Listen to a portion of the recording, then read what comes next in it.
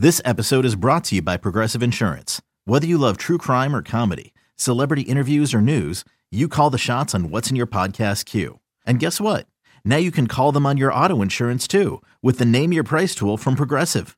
It works just the way it sounds. You tell Progressive how much you want to pay for car insurance, and they'll show you coverage options that fit your budget.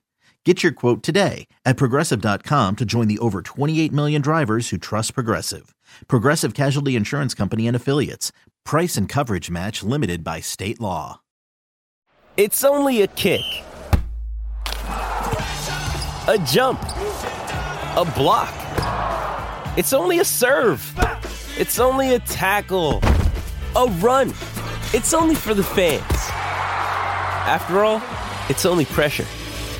You got this. Adidas. All right, what's up? It's Karsch and Anderson here on 97.1 The Ticket. Hope your weekend was great, Gator. Was your weekend great? Kind of sounds like it. Yeah, I mean, Saturday night was a lot of fun. I will tell you, I have not been that tired in a long time. And after the party? Well, yeah. I mean, it wasn't necessarily because of the party. It was because of the damn Ryder Cup. Oh, did you try and watch the whole thing? Yeah. So, I had Friday off, and I was up at 1:30 watching it and just lying in bed watching it. And then after like an hour or so, I was trying to fall asleep with the TV still on. And so I was in and out of consciousness for the next like 8 hours. Yeah. Just lying in bed. And finally it's like 9 o'clock. I'm just forget it. I'm just up. I'm watching the end of it. And it was obviously they played horribly. Mm-hmm. And then did the same thing Saturday morning, knowing that I've got all these people coming over Saturday night and trying to get ready and all that. So it did the same thing. So I'm dead tired.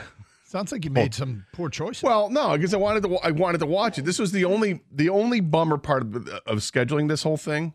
Scheduling the party at my house. Yeah. Because I did it specifically because it was going to be after a Lions. They had a Lions Thursday night game, right? So I thought if I have it on Saturday, then a lot of my friends who work what we do for a living, they won't have to say, oh, I can't do it because you got the Lions the next day or whatever. Right. And then at the time, we thought the Michigan game was going to be a nooner. And that Michigan State was going to be a 3:30 game. So I thought that was going to work out well. And then the schedule came out, and obviously it was Michigan at 3:30 and Michigan State at night, Michigan on the road. That meant that you couldn't make it, which sucked. So I was disappointed about that. But I tried to set this up, but the only snag in the whole thing was the damn Ryder Cup that has me up all night and all morning for 3 straight days. And, oh, what a payoff that was. Thought they might make it interesting yesterday. Yeah, well, it started to, and then just when you think it is, then it's not. Then here comes European Ryder Cup magic that happens only in the Ryder Cup. I mean, these guys, it's amazing. You watch them play on tour, and they'll make some great shots, right? Mm-hmm. But in the Ryder Cup, it's different. It feels like every single match, the Europeans show up with multiple miracle shots in each match. It's not just like, oh, yeah, there were 3 amazing shots in the whole day. No. From every golfer in every match. It's unbelievable. So probably the biggest story of the weekend was the final game for Miguel Cabrera. And we'll just ask you, grown men, did you cry? Did anybody tear up? Did you well up? Did you get emotional? Did you what was it? And what was it that got you? I feel like that day, on a day that he, his last at bat was a 4-pitch walk. But for them to put him in the field in the top of the 8th inning, and the second pitch was a ground ball to his backhand, I felt like that was the baseball god saying, no. You're not going out on a walk. Yeah. You're not going out on a 4-pitch walk.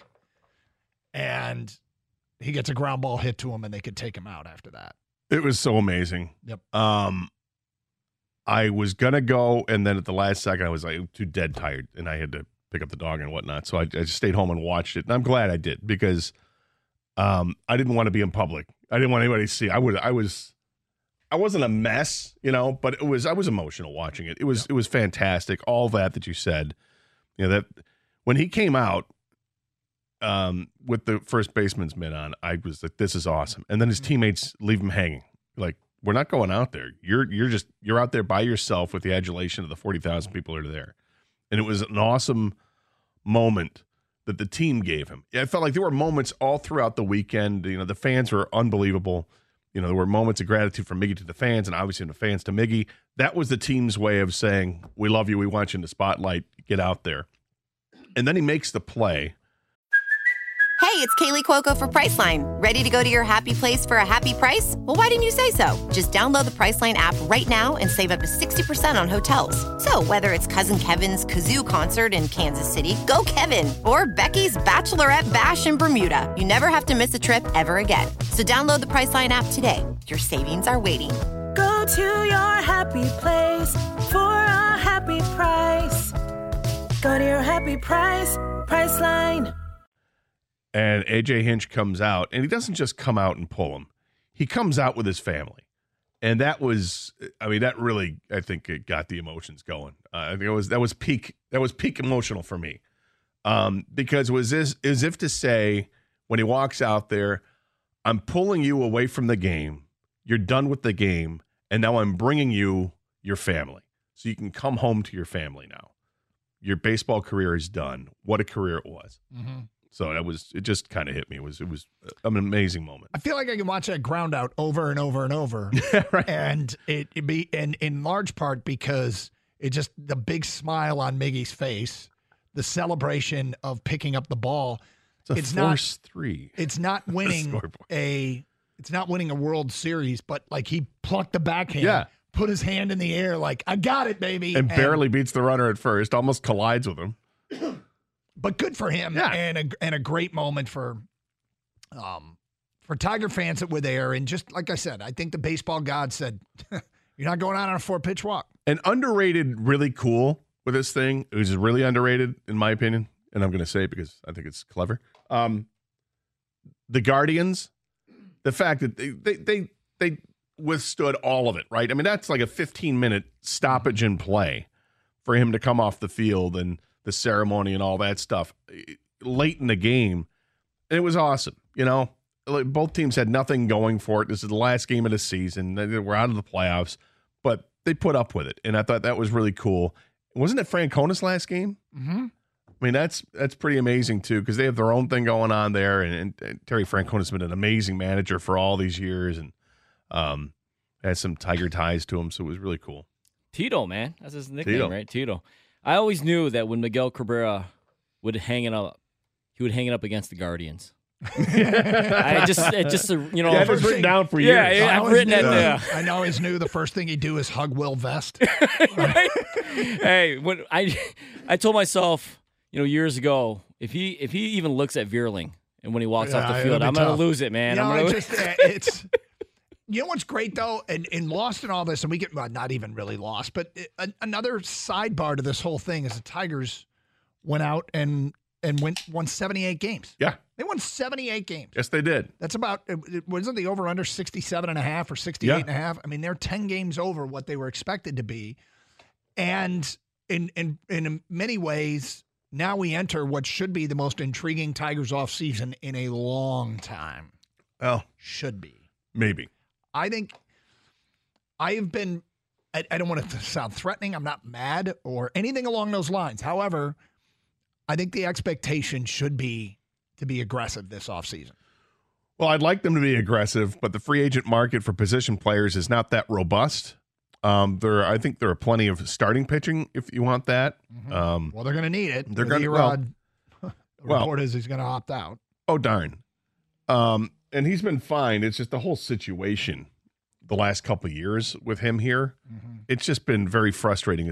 I'm sure the Tiger fans are frustrated with how he's handled everything for the last couple of years, particularly at the trade deadline.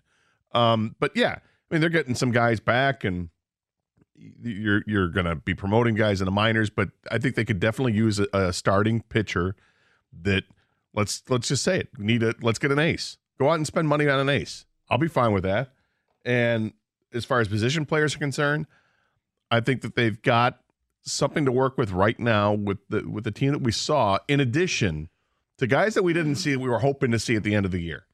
Because there's a handful of players at the AAA level that deserve to have an opportunity at some point.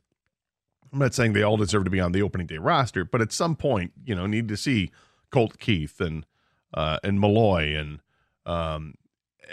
Eddie's Leonard, who was the player they got from the Dodgers, who's actually had a hell of a season with the minor leagues this year. Justice Bigby, the outfielder, Ty Madden, the pitcher. There's a lot of guys that are going to get an opportunity or should get an opportunity during the course of next year. We'll see how soon they come up.